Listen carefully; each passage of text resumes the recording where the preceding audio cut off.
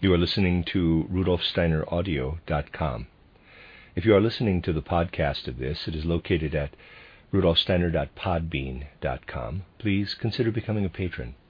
As well, there are two publishing houses, steinerbooks.org in America and rudolfsteinerpress.com in England, who are the sole publishers of Steiner into English and have given me permission to do these recordings.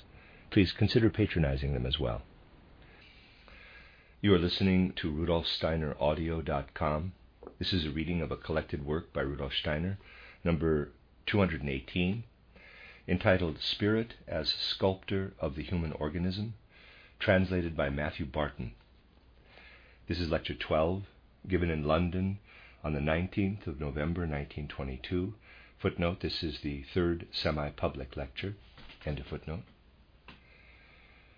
As I have outlined in the past 2 days, anthroposophy does not seek to be a merely theoretical outlook, one that might enable people to ignore unpleasant, painful aspects of life and take flight into a mystical world.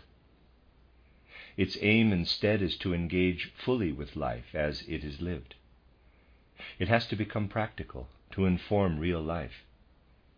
And this is because the mode of spiritual perception I described yesterday and the day before must lead us to fully encompassing and perceiving the world of spirit, which does not have some detached and separate existence, but is implicit in all material realities.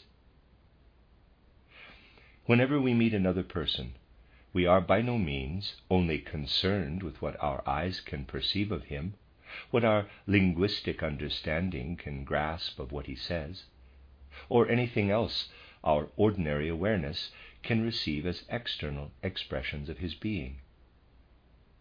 We are also involved with his being of spirit, with the spiritual entelechy living in him, with a spiritual supersensible being that continually engages in his material organism.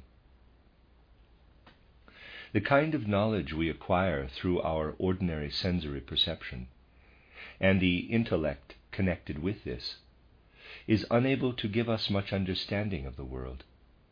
People subscribe to the illusion that they will eventually come to understand the world better as science improves, by means of human intelligence, sensory observation, and experimentation. But in fact, as the 2 lectures I have given sought to show, sensory observation and intellect alone can only encompass the mineral realm. Even the plant world already asks more of us. An understanding that much subtler laws and powers are at work there, originating from the cosmos, than human logic and sense alone can grasp. This is even truer when we encounter the world of the animals, and most of all so when we consider the human being. In plants, though least so in these, animals and human beings, the powers working in their physical organism, in the material realm, act like a kind of ideal magic. It is very mistaken to think that a material process, observed in the laboratory, can be observed in the same way in an animal or human organism. In the animal and human organism, a purely physical process is embedded in an ideal magic. We start to understand the nature of this ideal magic and what is at work in the human being by looking through and past his material processes to see how the spiritual realm is continually working in him. We can only grasp such spiritual magic through insights I spoke of here both yesterday and the day before. As I said, the first level of such insight shows us that the human being not only has a present and momentary relationship to the world, but can also transpose himself back to any age since he was born.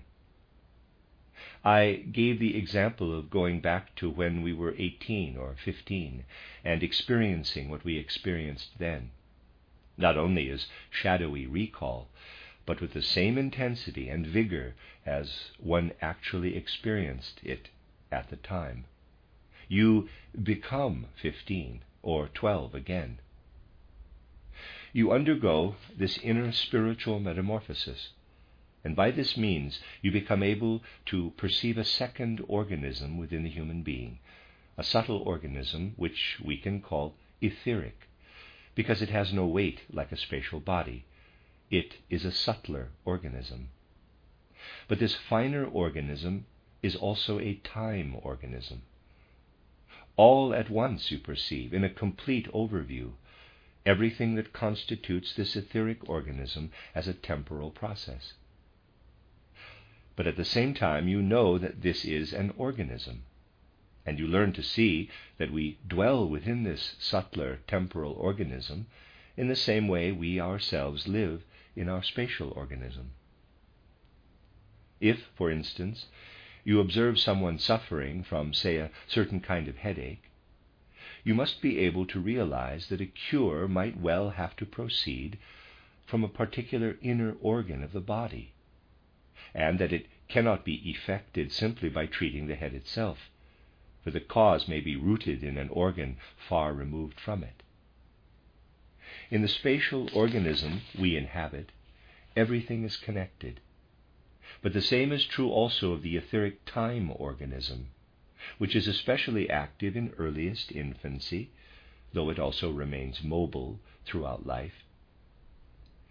It bears within it forces that act in the following way. For instance, let us assume that at the age of 35, we have an opportunity to reshape our life situation. If we find we are equal to this new situation and find that we're able to act in the right way in it, we may become aware that a long time ago, as a 12-year-old or 8-year-old, we learned the most important part of what has now enabled us to find our way rapidly into this new situation. At the age of 35, a certain joy radiates from what came toward us in childhood through a carer or teacher, say, when we were 8 or 10. What happens in a child's ether body in response to the work of a teacher, to his teaching, works in the same way as an organ a good way distant from the head can, when we heal it, have a curative effect on the headache syndrome. What we experienced at the age of 7 or 12 continues to act in us when we are 35 and still later, engendering a joyful mood or depression. A person's whole outlook, even at a very advanced age of adulthood, is dependent on what the teacher developed in the child's ether body, in the same way that one organ of the human body is dependent on another. If we ponder this, we will realize that this insight arising from perception of how the etheric body develops, how its separate realities are interrelated, is the only proper basis for educational work with children.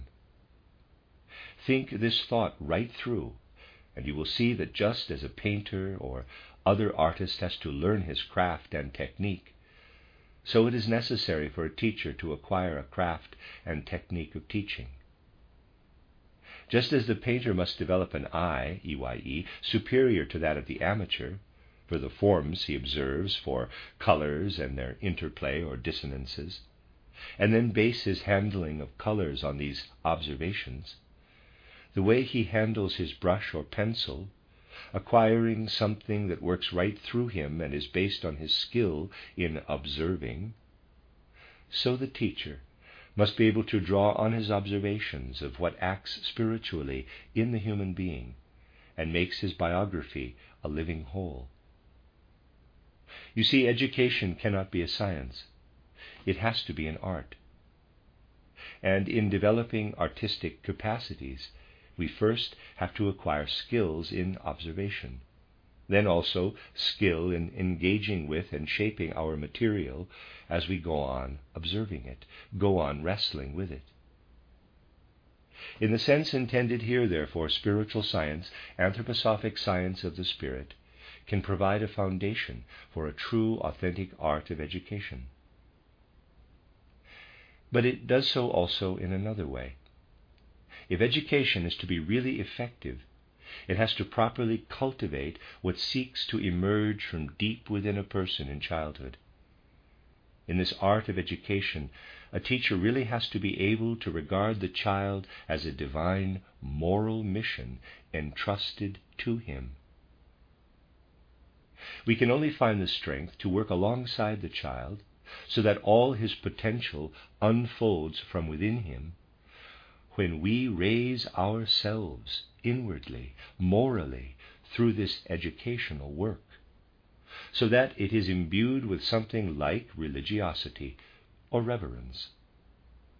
In other words, all teaching has to be a moral action, must originate in moral impulses, and these impulses must be applied to the kind of human insights and observations that I just described.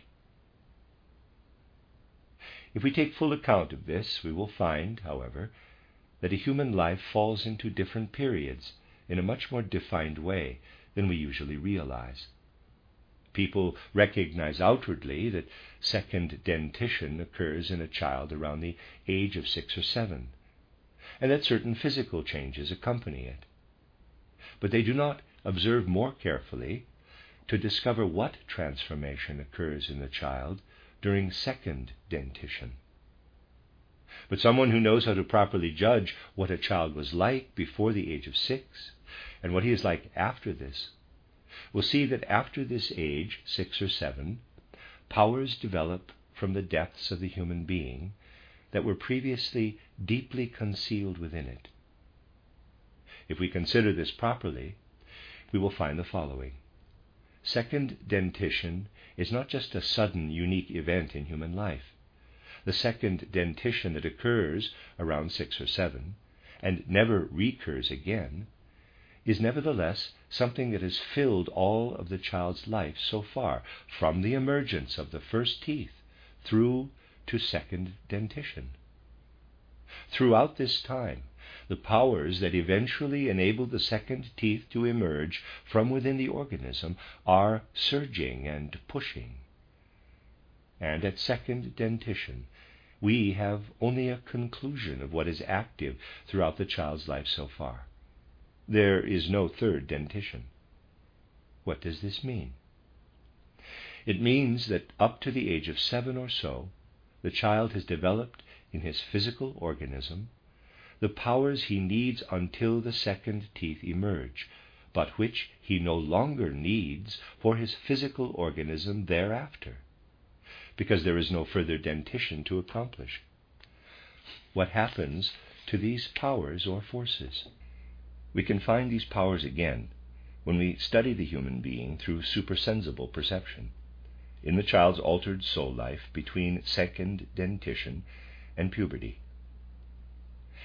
The nature of his inner life changes, and the soul acquires a different type of memory and a different relationship to his surroundings. If we know how to observe a child spiritually as well as physically, it becomes clear to us that what we see in the child's soul between the ages roughly of 7 to 14 previously lived in his physical organism, and in other words, was as yet an activity connected with second dentition, but not wholly encompassed by it. This activity also instigates many other processes in the human organism. Around the age of 7, it ceases to be physically active and begins to be active in the soul, in inner life. And so to understand the distinctive powers at work in the child's soul between the change of teeth and puberty, you must consider what occurs physically in the child from birth to second dentition. Soul powers are at work then, manifesting soul spiritually still in the physical organism. And this means that a proper understanding of the child, especially in infancy, but in a certain respect also through until the change of teeth, shows us that he is entirely sense organ, not in a coarse sense, but a subtler one. In a subtler kind of way, the child is entirely a sensing eye, EYE. Just as the eye forms inner after images of what is outside us, giving us an inner picture of the objects in our surroundings, so in his infancy a child has an entire form of perception, though not specifically visual. He is entirely sense organ, if I can put it like that. Let me try to make this more tangible. Think of an infant. As adults, we have our sense of taste on the tongue and the palate. The young child, and we can learn this through spiritual science in ways I have described to you these last few days, has a flow of taste throughout his organism. He is entirely taste organ. He is also entirely an organ of smell, and also in a certain inner sense entirely an inner organ of touch. So his whole organism is sensory in nature, and this sensory nature radiates through his whole organism. This means that until the age of 6 or 7, the child's disposition is to inwardly echo everything that occurs in his surroundings and to develop his own being in accordance with it. If we observe a child with finer senses, perceiving him also by spiritual scientific means, and see how he relates to himself, every gesture someone in his environment makes inwardly echoes it and seeks to embody it himself. And if we see how the child lives entirely in what people do in his surroundings, then we discover he is an imitative being until the change of teeth. And the most essential gift in the first period of life arises from this imitation. Human speech, based entirely on the fact that the child lives into what people around him are and what they do. By inwardly adapting to what happens in his surroundings and imitating it, a child develops the ability to speak. Carers and educators with responsibility for a child in this early period of life must therefore regard this principle of imitation as the most important thing to consider. We can only nurture and educate a child by engaging in activities and conducting ourselves in ways that the child should imitate if he is to become strong in spirit, soul, and body. The constitution that the child will have throughout his life originates here, in what is implanted at this time, not only in his spirit and soul, but also his body, in the inner strengthening of his organs. The way I behave around a child of 4 is something he will carry with him until he is 60, so that in later life he will feel the effect of my conduct as his destiny. Let me give an example. When you concern yourself with such things, someone might well come to you and say something like this, quote, "I just don't know what has happened. My child was always so good, never did anything wrong, and now he has done the most awful thing," close quote. He may, for instance, have stolen money from his mother. If you have some experience of child development, you would first ask how old the child is, and you hear that he is 5. In other words, at this age, the imitative principle is still active. It turns out that the child has seen his mother taking money out of a drawer every day.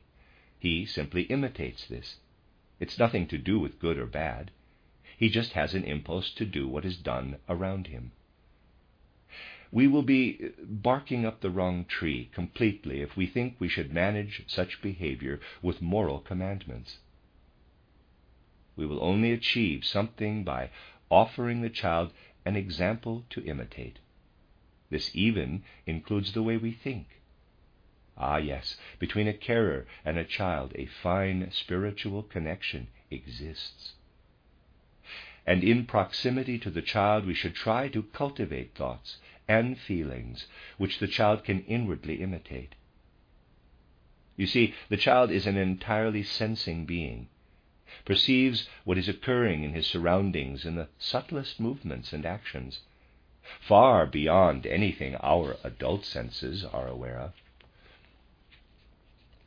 Having passed through the change of teeth, powers that previously sat deep inside the child's organism now become soul faculties, Whereas the younger child was given up to his surroundings, now he lives as a soul meeting souls.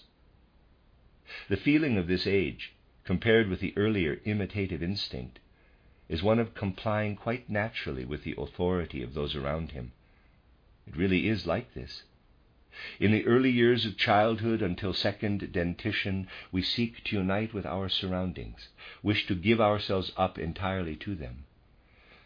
This is a kind of physical counterpart to religious sensibility. Religious sensibility is one where our spirit surrenders itself to the Spirit. And likewise the child surrenders himself with his body to his physical surroundings. The physical correlation or counterpart of religious sensibility. Once the child is over the age of 6, he no longer gives himself and his body up to his physical surroundings, but instead surrenders his soul to other souls. The teacher comes into his own now, and it is necessary for the child to regard the teacher as a source of all good and ill for him, and to participate as fully in what the teacher says and teaches him as before he participated in every gesture and outward action in his surroundings. A child between the age of 6 or 7 and 14 experiences the urge to surrender himself to a natural authority. The child wishes to become what this authority is for him. His love for this natural authority, his hearkening to it, is now a principle that works just as much as imitation did before. You may be surprised that someone who wrote a book entitled The Philosophy of Freedom in the 1890s is now propounding something you perhaps regard as unjustified, the principle of authority. But what I mean is this: it is a kind of natural law in human life, that roughly between the ages of 7 and 14, a child inevitably regards teachers and educators as sources of natural authority. This is not an intellectual matter, not discernment of what is good, true, bad, wrong, or ugly. But the child rather finds something good because his teacher considers it good, and beautiful because his teacher finds it beautiful. All mysteries of the world approach the child in this indirect way, through the person of the beloved teacher.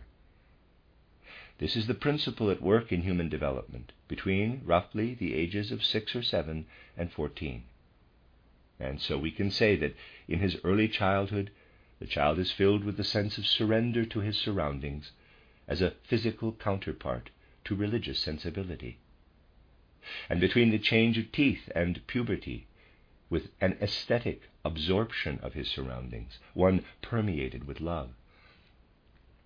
He feels the urge to take pleasure in what the teacher presents to him, and to avoid what the teacher wishes to keep at a distance from him.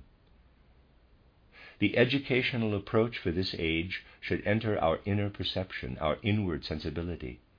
The carer, educator, or parent must be a worthy example in early childhood, whereas in the second phase of childhood, the teacher must be in the noblest sense the natural authority in his whole being and character. Then, as teachers, we bear within us something which enables children in our proximity to educate themselves. Moral education relies to an important degree on the self-education of the teacher. I will speak further of this in a moment, when the first part has been translated.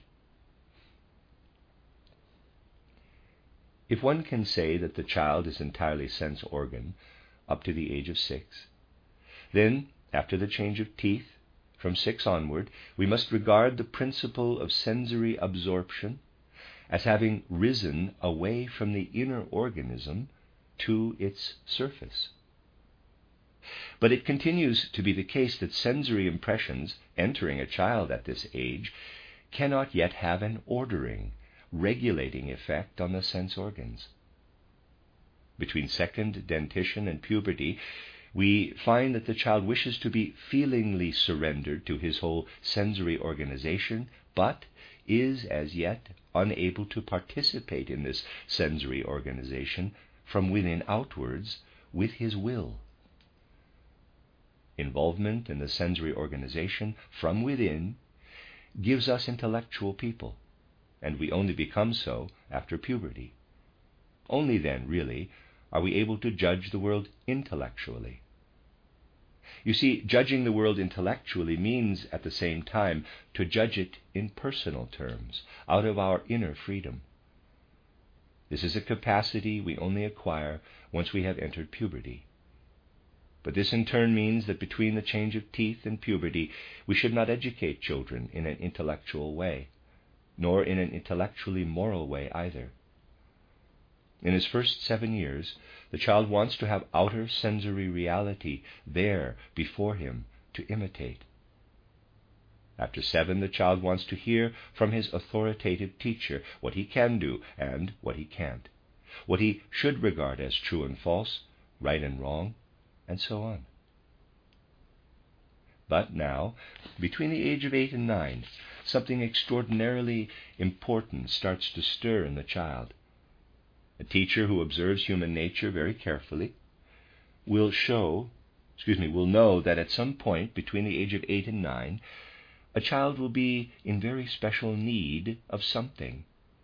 He does not yet have intellectual doubts, but an inner restlessness, something like an inner question that in his childlike way he is asking of destiny.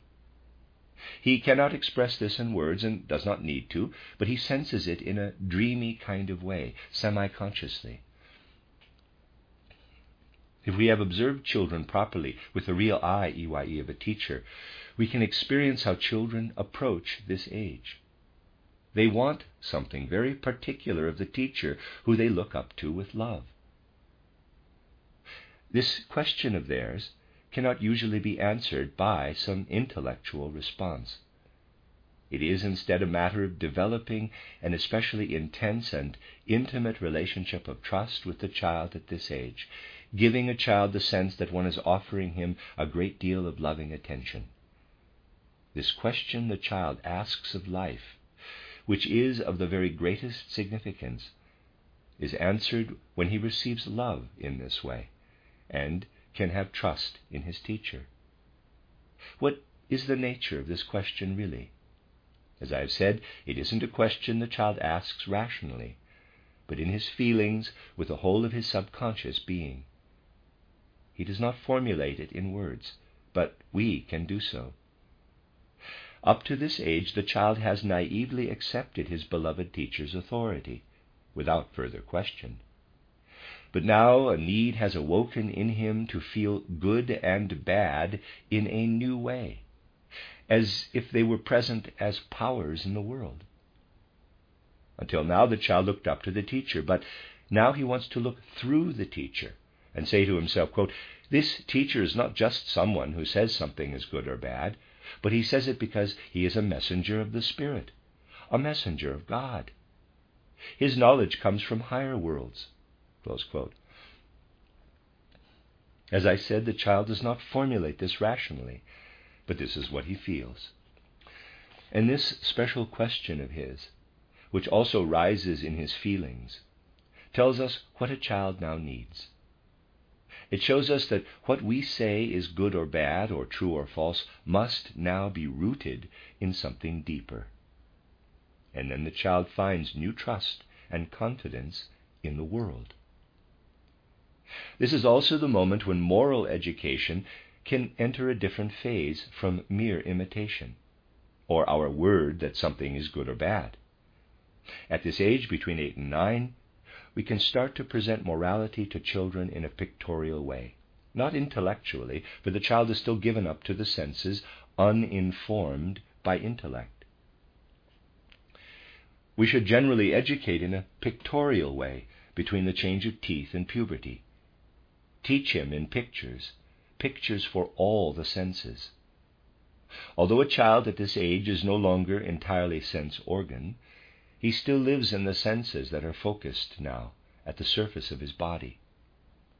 Tomorrow, in our evening lecture, I will elaborate on how we need to educate children aged 6 or 7 through reading or writing in general. But now I want to examine the moral aspect of education. At this moment, between the age of 8 or 9, we should start to present pictures to the child that especially stimulate his imagination, pictures of good people, evoking a feeling of sympathy with the deeds of such people. Please note, I specifically do not say that we should inculcate moral commandments or address the intellect with moral judgments and precepts. Instead, we should approach the aesthetic realm, the imagination. We should awaken pleasure or displeasure in the child in response to what is good or bad or right or wrong. Pleasure in nobility and moral actions, but equally in redress, accomplished wrong deeds put right.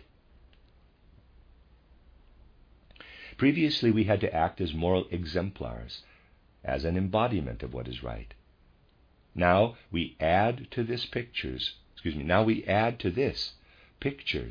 that act only on the faculty of imagination expressed within his sensory nature. Until puberty, the child should absorb morality in his feelings. He should develop a certainty in his feeling judgment that he has sympathy with what is good and antipathy for what is bad. Sympathies and antipathies, feeling judgments must be the foundation of morality in him. If we understand that the human temporal body is, as I have described, an organism in which everything is interrelated, then we can see that we need to do the right thing at the right time for a child. You cannot ask a plant to grow in a way that produces a flower immediately. Flowering emerges from earlier development. The plant first has to develop roots. It would be nonsense to expect a flower to emerge instead of roots. In the same way, if you teach a child intellectually formulated moral precepts between the change of teeth and puberty, this is like trying to turn a root into a flower. You first have to nurture the seedling, the root, in other words, morality in feelings. Once a child has cultivated morality in his feelings, then after puberty he will awaken to intelligence. And then he himself will elaborate and inwardly develop what he possessed as feelings between second dentition and puberty. Then he can awaken moral intellectual judgment within himself. And this is something so vital for life, upon which all moral education must be founded. Just as you cannot turn the root of a plant into its flower, but must wait until the root is developed, then leaves, until finally the plant unfolds its flower, so likewise you must cultivate the root of morality in feeling judgments, in a sympathy for moral actions. And then you can stand back and allow the individual himself to bear these feelings into his intellect through his own autonomous powers. And then later in life, he will have a profound inner sense of satisfaction that what lives in him are not mere memories of principles that a teacher gave him about what is right or wrong, but instead that inner joy, inner energy filled his whole emotional life, so that he himself could awaken to the freedom of moral judgment at the proper time. By doing this, we avoid educating a child to slavishly adhere to some moral orientation. Instead, we prepare in the child something that can itself flower as moral compass from a person's free-growing being of soul. Instead of equipping the child with fixed moral judgments, this endows him with moral strength. And this is something that shows us repeatedly, if we're seeking a spiritual foundation for education, that we must always try to bring things toward the child in the right way, at the right time. Now you will ask me this. If you're going to educate a child in a way that implants a moral sensibility in him between the change of teeth and puberty, rather than by giving him moral exhortations that appeal to his intellect, then what are you appealing to in him? Well, you are drawing on his relationship with you as a natural authority, the imponderable aspects of the connection between the teacher and child. Let me illustrate this with an example. I can try to teach a child something, pictorially, about the immortality of the soul, pictorially and not by some theoretical argument. The child really isn't available for scientific or academic argument until puberty. I must weave nature and spirit together for him and convey something that I perhaps form into an artistic image. Quote, "Look at the cocoon or chrysalis of a butterfly," close quote, I might say. Quote, "The butterfly crawls out of the cocoon, and in the same way the soul emerges from the human body when it succumbs to death." Close quote. In this way I stimulate the child's imagination, bringing a living moral picture before his inward eye, EYE. I can do this in one of two ways. I can either think I am a skilled teacher, terribly clever, while the child is small and rather thick-witted. And because the child has not yet risen to my lofty height, I will create a picture for him. The image has no intrinsic value for me, but I create it for the child. If I tell myself such things, and with this underlying outlook try to convey the image to the child, it will not work in his soul. It will just go in one ear and out the other. You see, imponderable factors are at work between the child and the teacher. But if instead I realize that I am not in fact a great deal cleverer than the child, or perhaps that the child is subconsciously a great deal cleverer than I am, if I feel reverence for the child, and in relation to this picture I wish to convey, think to myself, quote, "Actually, this is not my image. Nature itself has given us a picture in the emerging butterfly," close quote, "and I myself believe as deeply in this picture as the child should believe in it. If I possess this strength of belief, then the picture will also root in the psyche of the child. And things that are not part of coarser reality, but live in a subtler world, will work between the teacher and the child. These imponderables at work between the child and teacher will fulsomely replace anything intellectual that might pass from teacher to child. This allows the child also to develop freely alongside the teacher. The teacher thinks, quote, "I live in proximity to the child and must create opportunities for the child to educate himself as far as possible.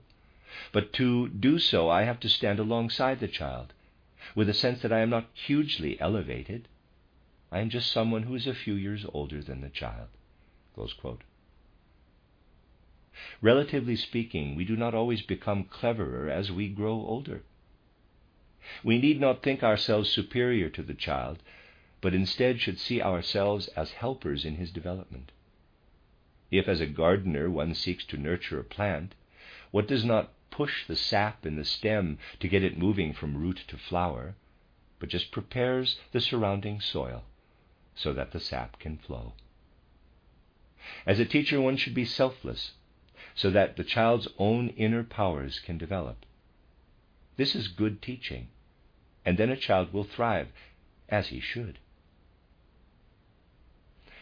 If morality is developed in a child in this way, then in the same way as a plant grows naturally, one aspect after another emerges.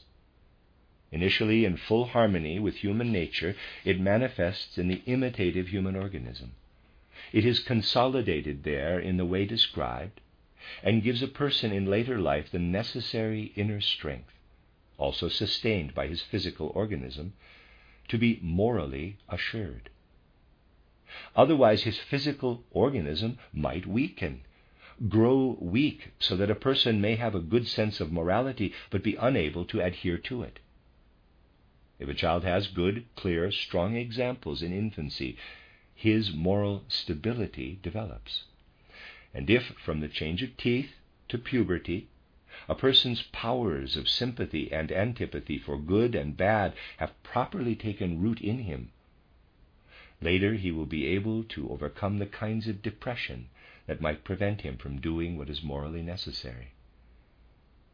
As an imitative being, he has developed within his organism what his soul will need for its moral sensibility, its feelings of sympathy and antipathy, as these are cultivated in the second 7-year period. And in the third 7-year period, now oriented to the spirit by life itself, intellectual moral judgment awakens in free human development, in the same way that a plant awakens to flower and fruit through sunlight. Morality will only really take proper root in the mind and spirit if body and soul have been prepared for this in a way that allows it to awaken through and in life, just as the flower and fruit awaken through and in sunlight. But when morality is developed in a person in this way, with respect for him, for his inner freedom, moral impulses will connect with him inwardly and allow him to really feel that they are part of him, belong to him. Then he will feel his moral faculties and moral actions in the same way that he senses the circulation of his blood and growth forces within him. He inevitably feels that the natural life of the body belongs to him and pulses everywhere in his organism, endowing him with strength right through to the surface of his skin. And in the same way he will feel morality as a power intrinsic to him because he himself has developed it. And what does this mean for him? It means that he realizes that without this moral sensibility, he is, in a sense, crippled. Just as someone is actually crippled without a physical limb. So the kind of moral development I am speaking of will give people the sense that if they did not have a strong moral compass, if they did not imbue their actions with morality, they would be a kind of cripple in life. If people have a strong inner sense that they would be crippled without morality, then their education has provided them with the strongest possible morally motivating force. As long as we help a person to develop in the right way, he will want to be whole.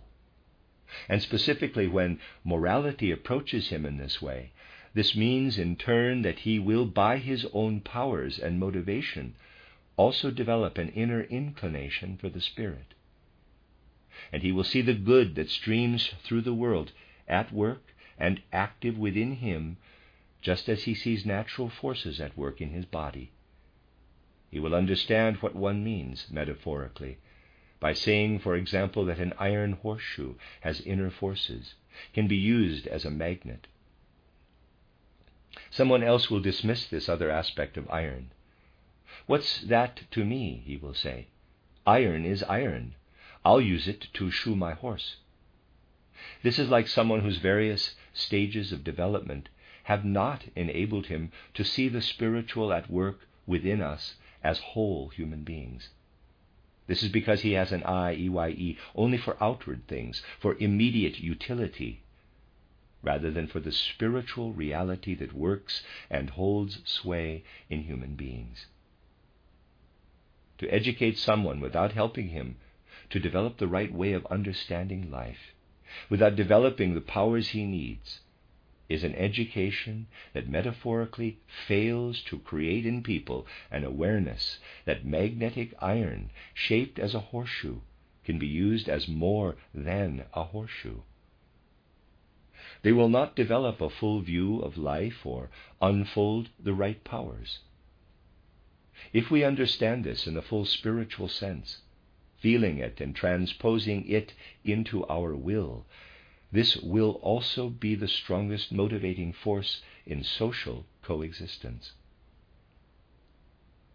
Our time is dominated by social questions, with great justification. I wish I had time to speak about these issues at greater length, but my time has run out. I will end just by saying this. The social question has a great many aspects, and much work will be needed to address all its diverse details in a way that may eventually lead in future to a reform of society, such as any open-minded person will wish for. But all the outward institutions we can possibly conceive of and introduce in practice, all the possible schemas people nowadays formulate about society, appear in the following light to someone who has a spiritual view of morality. Trying to address the social question without including the question of morality in it is like trying to look for something in a room devoid of light. The social question can only be seen in the right light if we fully encompass the question of morality as well.